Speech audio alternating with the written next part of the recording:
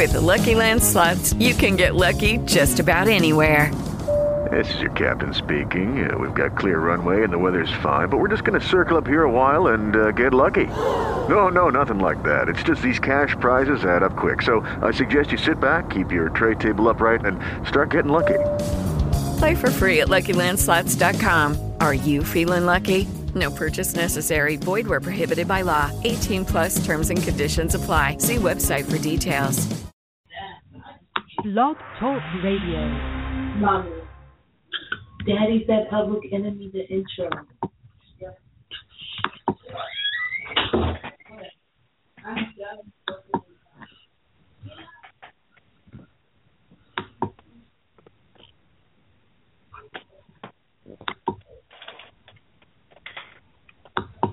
You're on, Kenneth Jones. Good morning, Black Urban America. How are you this morning? It's been another week. I don't have too much to talk about today, which is unusual, but there are two issues that's concerning me. I just learned there was a young person, another young person, I forgot what state it was in. Now it's like it's all clogged up because every month, every week now, somebody's getting shot by police. There was this kid, 15-year-old, that was held down by a police officer and shot 3 times in the back. In Chicago, there was another incident of police cover-up by a young man being shot by a police officer. I just want to know, again, what is going on? What is going on with our law enforcement where they feel a need to shoot our black youth down? It's not even black youth. They shoot black men, adult men down also. Why do we have this friction with law enforcement? What can we do as a society to improve this relationship between law enforcement and the black community? It's no longer in the urban areas.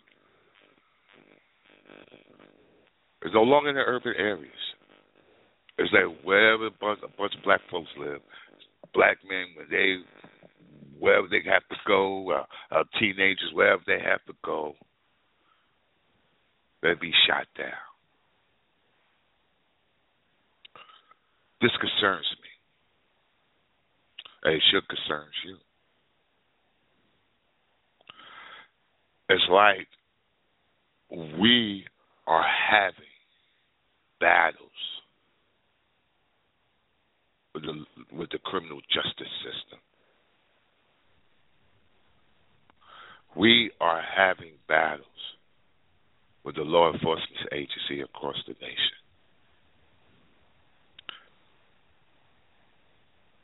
It really concerns me on how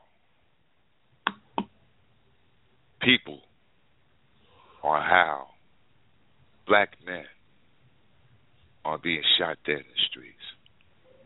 Now, I know people will argue and say that we're shooting each other. Well, that's right. And we should be concerned about that. That's true. But we should be concerned about both issues. Black folks, we got to stop shooting each other. And just maybe by these actions of stop shooting each other, other people will stop shooting. Or we could turn our energies towards the folks that want to do us harm. What is going on in American society? Why are we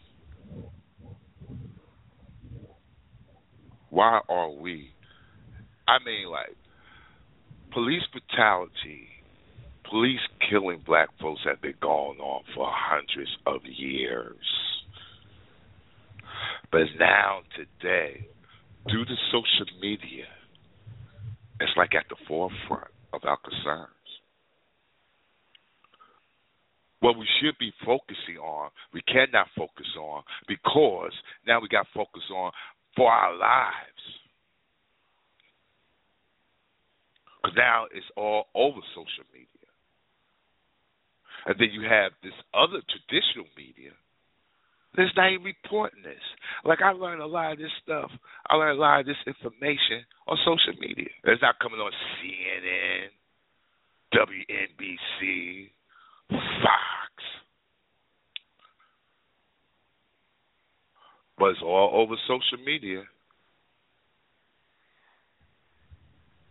And you have organizations now that are forming or really want to address this issue in another manner. And they're not talking about marching. They're not talking about going to the justice system. How can you go to first of all, let's look at it. It's the criminal justice system that is unfair to the black community. Now, how can you go to a system that's unfair to your community that asks them to be fair? How can you do it? So what are some ways where, I'm thinking of solutions. What are some solutions that we could come up with to cope with these issues? And there have been many solutions that I read about that have been posted. But I just want to give you some info. Whatever solution that you select to deal with this phenomenon, you have to go all the way. You have to go all the way in order to get freedom and justice and equality. Because as citizens of America, under the Constitution, Mr. Jones, your guest is on. Oh, Mr. Jonathan Newton's on? Every time I'm about to get on the road, here come the guest. Good morning, Mr. Jonathan Newton. How are you this morning? I'm doing good. I've been on. Yeah, I'm doing good. Thanks for having me. I thank you for coming on the show. I thank you for to come and inform our listening audience that about law enforcement, about the criminal justice system. I know that you've been involved with the criminal justice system.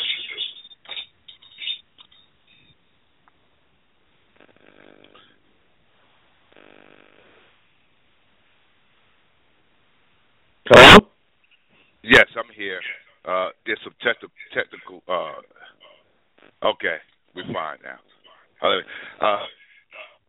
Fighting criminal justice. And I know. So, why don't you explain a little bit about your background?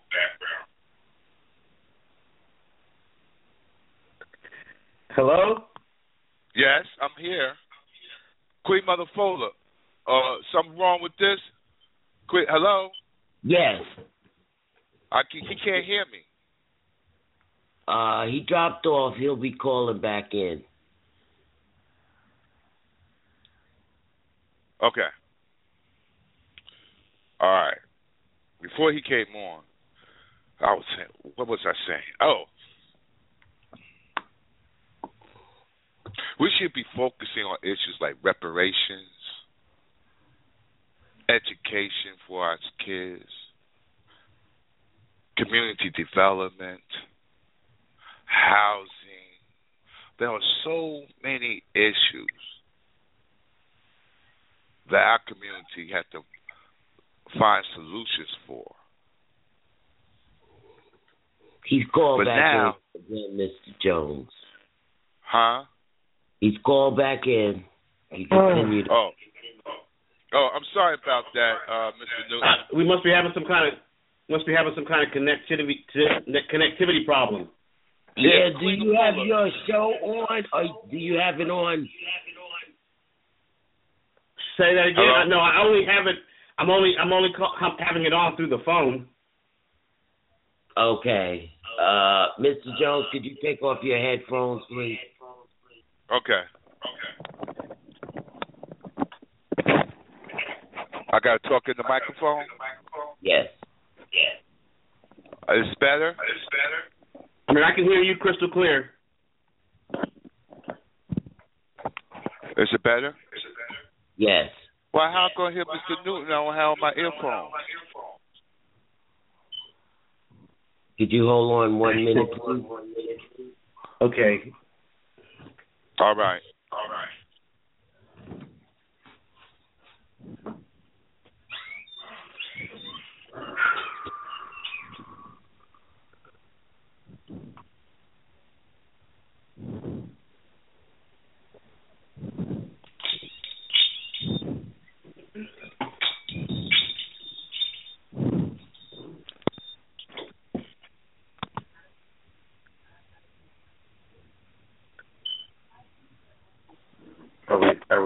Are we still connected? Are we still connected? Yeah. Still connected. You're still connected. Mr. Newton? Hello? You're not connected. Hello? Hello? Hello? Hello? Hello? Yes, Hello? you are still. Yes, you are still connected. He back on. Okay, I'm here. This is Jonathan Newton. Okay. Can we go now, Queen Mother? Can we go now? Yes. Okay. Can you explain to our a little bit about your background? Well, I'm a former law enforcement officer. Right now, I'm a second-year law student at the University of the District of Columbia, David A. Clark School of Law. I got involved with police accountability work in August of 2014 after the situation broke out in Ferguson. My background, I served some time involved with law enforcement down in the metropolitan Georgia, Atlanta area in Georgia, and saw some things that in 2008 that were peculiar. I went through a situation myself with after I blew the whistle. Went through a situation myself where I was indicted, and subsequently the charges were dropped, and that's when I decided to come to law school. So I'm here. But yeah, so we started our organization last year. We've been advocating for accountability and transparency and reform of the criminal justice system. So how's that going? I mean, it's an ongoing work. We have our organization in about 6 different locations now. We have interest from various groups that are working in the exact same space. We collaborate with 3 or 4 groups right now. What we try to do right now is really inform and educate the public on the processes that are allowing some of the conditions that you spoke of earlier to exist with the criminal justice system in terms of police brutality. Police brutality is kind of the end result of a system that's in need of reform. So it's the most visible portion of a system that does other things as well to black and brown people, and also I would say to poor white people as well. So it's a problem that exists, but not by itself. It's a problem that is an effect of a system that really is in need of reform from the inside out. So. Hey, I hear somebody whispering in the background. That's the engineer. That's Queen Mother. That's Queen Mother. She's still working on this technology. Official. Oh, I can talk in here? Yeah. Okay. Incredible. Who booked this for me? Why are we having these problems?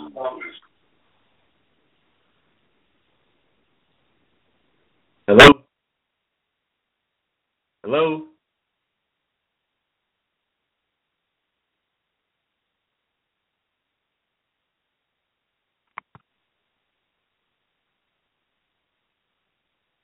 Hello? There you go. You can hear me? He can hear you. You can call back. Oh, you got to call back in. Come on, that's...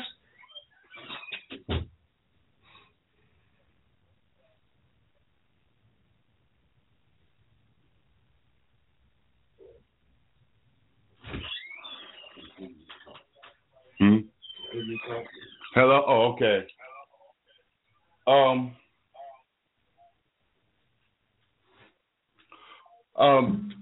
I hope Mr. Newton will call back in so we could continue this interview. And I'm sorry to tell you we had a lot of technical difficulties this morning. I don't know why. We don't have no technical difficulties in the past 2-3 months since I've been on the board. So I don't know why all of a sudden we got technical difficulties. You know, I'm not a conspiracy theorist, but there's no such thing as coincidence neither. So let me just get back to what I was saying, and hopefully Mr. Newton will call back.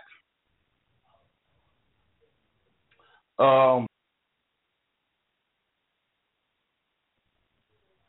have issues with the way we are being. Matter of fact, I've been having issues since I was a child. The way African Americans have been treated in our country. It seems that the playing field is not level. The playing field is not level for us. And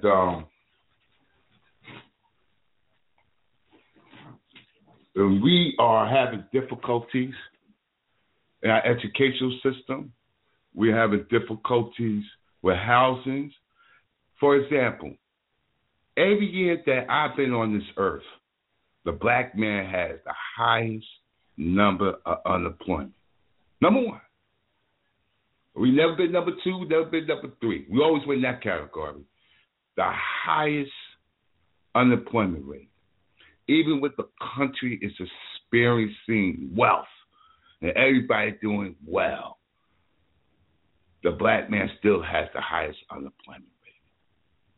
Our school system have always been concerns in the urban, especially in the urban areas.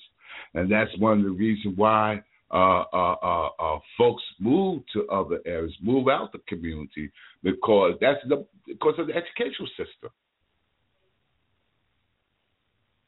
And now today, the most prominent issue is gang violence in our communities. Why? Why do we have these gangs that roll in our community?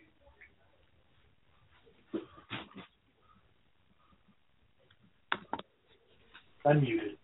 I think, Mr. New, you're back. I am. Okay. I'm sorry. Like I was explaining to the audience, I never experienced this problem before. I've been on the air for 3 months. Like I had 13 shows. And this is the first time I had this experience with the Blog Talk people. And I wonder why. I wonder why. Okay, let's go on with the. Well, when I just called the number to come on the show, it takes my call and then it hangs it up, and it takes my call and so I called it like 3 times, and it takes the call and then it hangs it up. So I don't understand that. I don't know neither. And all of a sudden we got this issue. It never happened before. You know, to me, there's no such thing as coincidence. Right. So since you are a law enforcement background, why begin an organization against law enforcement? How about that blue wall? What, you want to talk about the blue wall, or you want to talk about the conditions that allow the blue wall? But you answer the question any way you want to. You know, I said, why begin an organization against police brutality when you from that discipline, that profession? Well, because I think that the profession needs reform. That's definitely, you know, there are a number of brothers who are out here who are former law enforcement officers. Ron Hampton, right here in D.C., is a former law enforcement officer, 23 years with the Metropolitan Police Department, and there are issues and concerns that allow us to have a perspective that we can at least begin to attack the issues from a more at least a more transparent. We know what happens in there. Reddit Hudson out in Ferguson, Missouri, has been on CNN several times. These are all former law enforcement officers. Without having the background of knowing how agencies work, it's you know, the average citizen is kind of shooting into the dark. So, you know, for me, there never was a blue wall of silence. For me, if there's, you know, if you're doing law enforcement work, then in order to hold the public accountable, you have to be willing to hold yourselves accountable as an organization. And so law enforcement cannot be above the law when it comes time to look at, you know, whether these organizations are doing the things that promote the public good. Well, let me ask you this. You described this brother named Ron Hampton from D.C., and this other brother from Ferguson as former law enforcement officers. Why don't current law enforcement officers get involved? And he knows I did bring up color. I'll say that again. He knows I just said black police officers get involved. Yeah, it doesn't matter. It doesn't matter, black or white. You know, inside law enforcement agencies, for the most part, and I'll say this, you know, for the most part, there really is no mechanism to allow an officer to come forward and not jeopardize his freedom, his livelihood, and potentially his life. And that's one of the things that we need to make sure as a society that we put in place so that an officer has a place that he can really come to and actually get the process rolling. You got to realize, if an officer comes forward, he's going forward normally to his internal affairs division, or he's coming forward to professional responsibility or a department of his own department. And so we need to take accountability processes away from law enforcement officers and actually make them independent, citizen-driven organizations, so that if there's a citizens review board, it needs to be appointed or elected by citizens and not by mayors or other politicians. So officers who are inside of an agency, they don't have a real mechanism to go that allows them to actually speak truth to whatever is happening. You know, if you do, the very first thing that's going to happen is the very least of things that are going to happen is you're going to lose your job. Then the second thing is, you know, if they really get anxious and anxiety, you know, get excited about it, you're probably going to lose your freedom, get trumped up on some charges. And then the third thing that's going to happen, if this happened up in New York with Frank Serpico, was you might end up, you know, having somebody try to take your life. So these are real serious issues, and the blue wall of silence is real, but we have to create a mechanism and an environment where an officer can feel able and capable of coming forward with whatever allegations that they have, and we don't have that right now in America. Well, let me say this to that, Mr. Newton. Sometimes when you're in the struggle,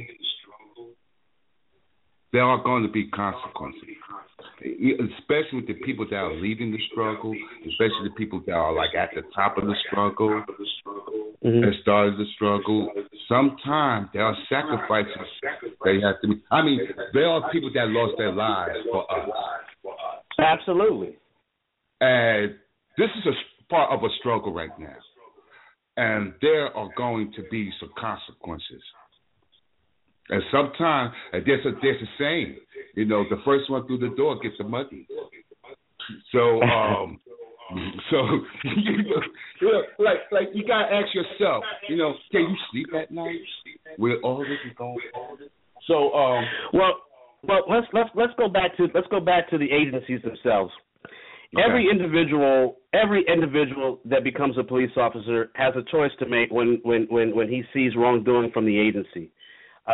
Some people can sleep well at night because they have no conscience.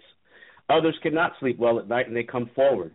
What I'm saying is it's incumbent upon society to create. We have ways in America for everybody to tell on everything. So we need to create a way in America for good cops to be able to tell on bad cops. That's what I'm saying.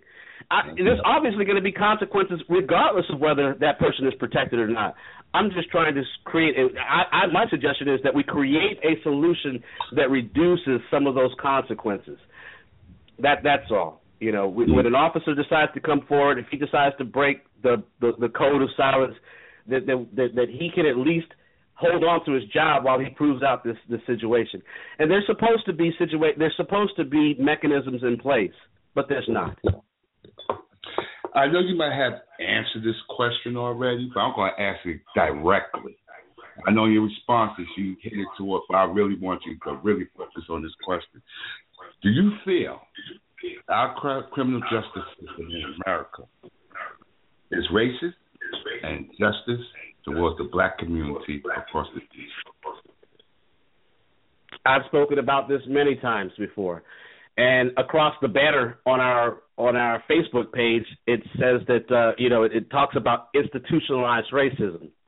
Right. The only way for institutionalized racism to continue to exist is to allow racist people to continue to exist within our institutions.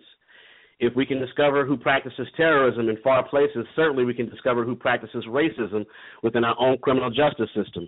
So I want to distinguish two types of racism that are operative in America for the audience. The first type is the type that anybody can see, even a child can see. It's the type that, they dress up in hoods and they wear all kinds of costumes and they march and they make all kinds of pledges to Hitler, or they make pledges to, secret organizations and fraternities. Those are what we call the low-hanging fruit racist, the easy spots. Everybody can recognize those.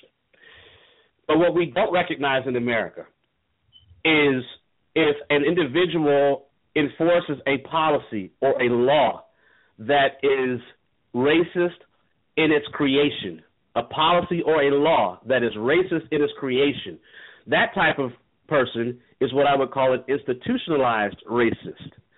So by the very nature of their enforcement of that particular type of policy, they've become an institutionalized racist. So when we talk about the criminal justice system in America, you have to look at it historically. Historically, right. Criminal justice system in America was based on the criminal justice system in Europe and in England. And it was based on a feudal system. During that time, you only had the nobles were the only people who had laws basically enforced for them. So I'll repeat that again. The nobles, the people, the landed class were the only people who had laws enforced for them inside some of the courts. Now transition that to America. When we had our Civil War, the first thing that happened was the 13th Amendment allegedly freed slaves. But what it did do, I say allegedly, my key word there is allegedly. What it did do was it actually put prerequisites on what could constitute or what could put somebody in a situation of continued forced slavery, okay? And that condition is that that individual needed to be convicted of a felony. So that policy in and of itself, when you really look at what has been done throughout American history when it comes to our criminal justice system as relates to black people, you can look at and say that there has been a continual line from today to our creation that our criminal justice system has been used to oppress black people. So I can say with all definitivity that our criminal justice system in the hands of some people is still used today to oppress black people. Yes. Really? So does that answer your question? Wholeheartedly, yes. Yeah. So let's go a little bit deeper in Chicago. Explain what's going on in Chicago. Let's go a little bit deeper into our criminal justice system. Because what you see in Chicago is, and I'll say it could be Chicago, it could be Ferguson, it could be Columbia, South Carolina, it could be right there in Atlanta, Georgia. They had a brother who was backing away from police officers, and one of the attorneys that I know down there is handling his case, and the police officer shot him in a car. He was fleeing. Okay, it could be anywhere. Those are symptoms of a greater problem, and that's what I want people to see. We're concentrating on police brutality, and it's rightfully so because it's being shown in the public. Okay, it's being shown on social media, and it inflames and invokes our emotion. But we're finally getting to see what used to be rumor in our communities.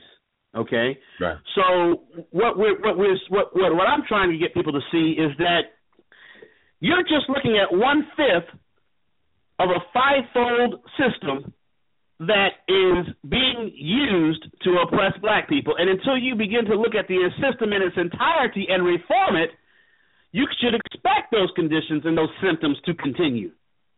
Well, how do we reform a corrupt system?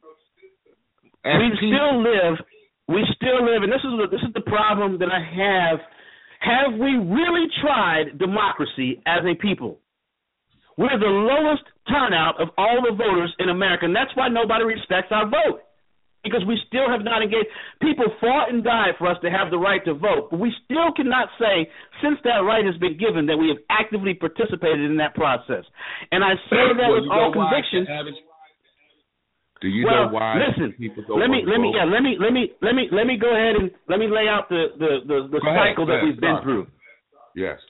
When we first started voting for people, we got fooled even by some of our own people who ran to the front of the line and said, I want to run to represent the black community. And these were a bunch of Uncle Tom handkerchief head Negroes who ran to the front of the line because they got their degrees and their diplomas and they've been just dying to get out the community. Right. And we elected them based on skin color alone. We never saw those people advocating for our community before they became leaders, elected leaders in our community. But somehow or another, abracadabra, they became our leaders. And we experienced that failed leadership for sometimes 20 and 30 years inside our communities. And so what we do, so people became disenchanted with the process, and rightfully so. They said, well, I'm not going to vote. These Negroes don't mean us no good, and the white man's still controlling them. But that's not the solution, is not to vote. The solution is to get some more advocacy-minded individuals to represent your interests on a city council, on a county commission, on a state legislator. You have to have people who are genuinely concerned about your interests. And we have not been able to put those types of people in office because those types of people generally say, I'm not interested in voting. I don't care about running. So we live in a country that is still controlled by a political process. We have to engage that process. Let me give you we're in the midst of a presidential election that's taking place right now. Right. And we have two candidates over on our side, on the Democratic side, I should say. I don't want to say our side. And then we got, the insane clown posse on the Republican side. Right. Now, people are telling people in our communities, you shouldn't vote for Bernie Sanders because he's not electable. we continue to be politically immature and allow people to tell us who to vote for. We should be telling them who we're going to vote for. I don't care whether it's Bernie or not. I'm just saying we should be telling people who we're going to vote for. And it should be people who represent our interest. That's what the whole notion of democratic elections are. People who represent our interest. So let me ask you, Mr. Newton, let me ask you something.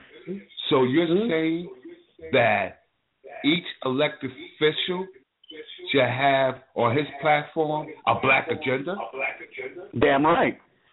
Okay. Why so? 100. I mean, let me go ahead and rephrase that for you. Do the Jews have an agenda that protects their community and their country? Yes. Okay, yes. And as they should. Do the Asians have an agenda that represents the interest and survival and prosperity of their community? They do. Yes, they do. And they should. And they should. Do the Latinos have an interest and a agenda that fosters their interest and prosperity? Yes, they do. And they should. Yeah, immigration. So we have. There's still a bit of you get folks, I mean, I'm not one of them, but you get folks who talk about, well, we shouldn't be so separatist. And I'm not talking about being separatist. America is separatist. I'm talking about being independently sufficient, anybody else's input into our community. See, I run a house here. It's called the Newton House. Mm-hmm. And we have a newtocracy in here. Me and the wife get together and we create law, and the children abide by the law. And everything that happens in here, nobody outside these walls has one damn thing to do with it. Okay? Now, if the children want to leave, they're invited to leave. Okay? But we create our agenda for the prosperity and for the benefit of our family. And all we're saying when we say that is, we're not asking for any more, but in the words of Adam Clayton Powell, we're sure not going to accept any less than my neighbors to the right or to the left of me. And so as a community, we are not asking for any more when we come to the thrones of justice in America. We're not asking for any more. We're not asking to be known as a superior race. We're asking for equal treatment under the law. And if the Constitution is the Constitution, those words are in there. They should apply accordingly to all people, black, white, what have you. I want to ask you this question, Mr. Newton. Mm-hmm. There is a segment in our community. They don't want to go through the democratic process anymore. They're tired. There's a section in our community. They are tired of marching. They are tired of protesting. They are tired of boycotting. There's only one last strategy. What would you say to that? You know what the strategy I'm talking about, right? What would you say to... Well, be clear on it. Be clear on it. There's a segment in our community that said it's time to pick up arms. Mm-hmm. So it's time to fight physically.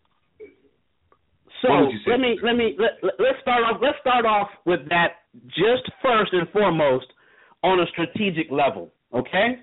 Mm-hmm. We make up about 13% of the population in America. Right. Of that 13% that we make up, less than 20% of us are armed. And I say to those brothers who are at 20%? Yeah, less than 20% of us are armed. Wow. Okay? Look at the numbers. Look at so before what we're doing there is out of frustration, we're giving up on processes. In some processes, I can say that, have we really tried them in our generation? In our generation. I don't know how old you are. I'm 43. But we have not, in this generation. Huh? Yeah, well, you might be. Yeah, but my mom's generation, my mom is 64, okay? And they were the first benefactors of the civil rights movement. And I'm going to say benefactors, and I'm going to put that in quotes, because you have to ask yourself, what was their benefit? Well, these were the first Negroes to move out of the urban area and into the what was called the suburban quote unquote middle class. And they ran like their hair was on fire to get out from urban areas, and they left a huge vacuum inside they left a huge vacuum inside of the communities. Sure did. They're now realizing that there was no welcoming wagon in the middle class America that was shown on TV, and in fact there was a lot of things that needed to be overcome that took just as much work to overcome and build this racial utopia that's touted. Okay, some of them even went so far as to say that they had arrived in a post-racial America, if you remember. Mm-hmm. And when they got delivered back from the post-racial America, they were kind of mystified at the fact that they had been there and now had come back and racism was still alive. And so I say that to say this. We have had one entire generation that has been largely disengaged from the process of fighting for civil rights. At least one entire generation. So when you look at our civil rights leaders during the 60s, when we did get some substantive laws changed and we had some movements created, okay? Right. They weren't really about getting on TV, and they wanted to really get some things done. Once that genre of leadership passed, and I'm talking about Malcolm, and I'm talking about Martin, and I'm talking about Ella, I'm talking about those that were getting things done. They were organizing and they were doing things. They weren't named, they became names more so after they died. Right, okay? Right. Yeah. But we have folks who love the limelight, who want to be known as a civil rights leader. And so what happens is, I know who you're talking about. We haven't really been engaged in, and I'm not trying to down talk any individual, but can we truly say that we've been engaged in the process of changing the law, which is what it takes to change the condition in America? No, we haven't. You see, when it hasn't been happening, we have been affecting some companies who wouldn't hire blacks, and then they hire blacks and treat them like crap. We have gotten some companies to do that. We have had some cities hire black police officers, and they wouldn't hire black police officers, and then they hire them and then treat them like crap. We have gotten some cities to hire black firemen, and so forth. We've accomplished that stuff. But when we had situations like affirmative action being eviscerated 3 years ago, our leadership, as basically it became a 15-second or 15-minute talk or conversation on national news media. And then it was put aside. It wasn't something that, and these are things that are foundational to our progress. And So I'm saying that there needs to be a rebirth, a reawakening, if you will, of black conscious to actually engage this system. Because when we truly do engage it, it does create change for our community. It really does.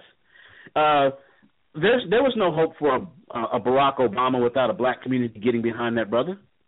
Yes. Period. There was no hope for a civil rights movement without black people getting up and saying that enough of this Jim Crow justice, we want to change this.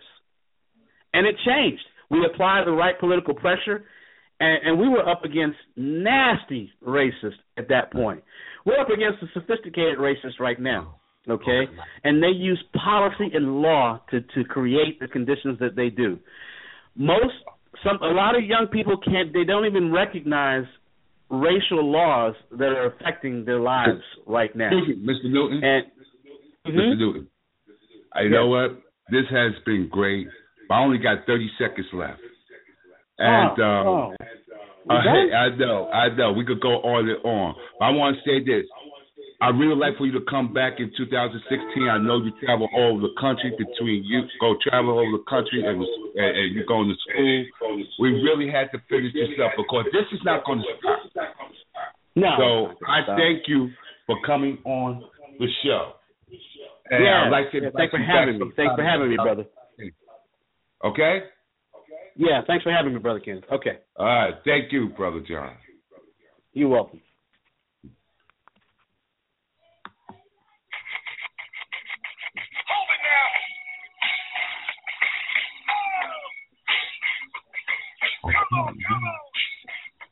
That's it.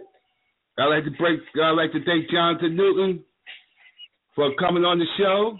As I always sign off, I am we because we are, and we are because I am. I'm out.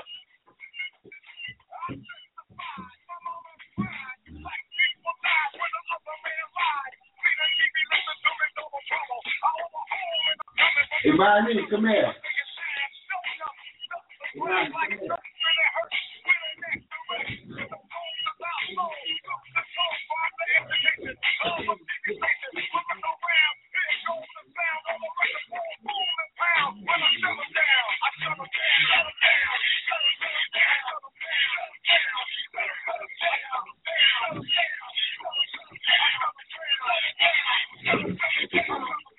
That's the song to get.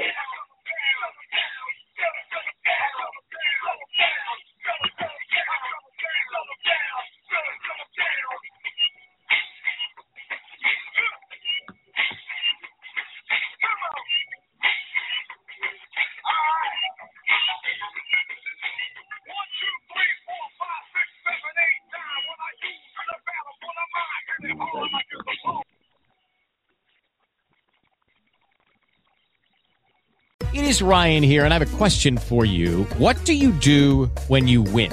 Like, are you a fist pumper, a woohooer, a hand clapper, a high fiver? I kind of like the high five, but if you want to hone in on those winning moves, check out Chumba Casino. At ChumbaCasino.com, choose from hundreds of social casino-style games for your chance to redeem serious cash prizes. There are new game releases weekly, plus free daily bonuses, so don't wait. Start having the most fun ever at ChumbaCasino.com. No purchase necessary. VGW Group. Void where prohibited by law. See terms and conditions. 18+.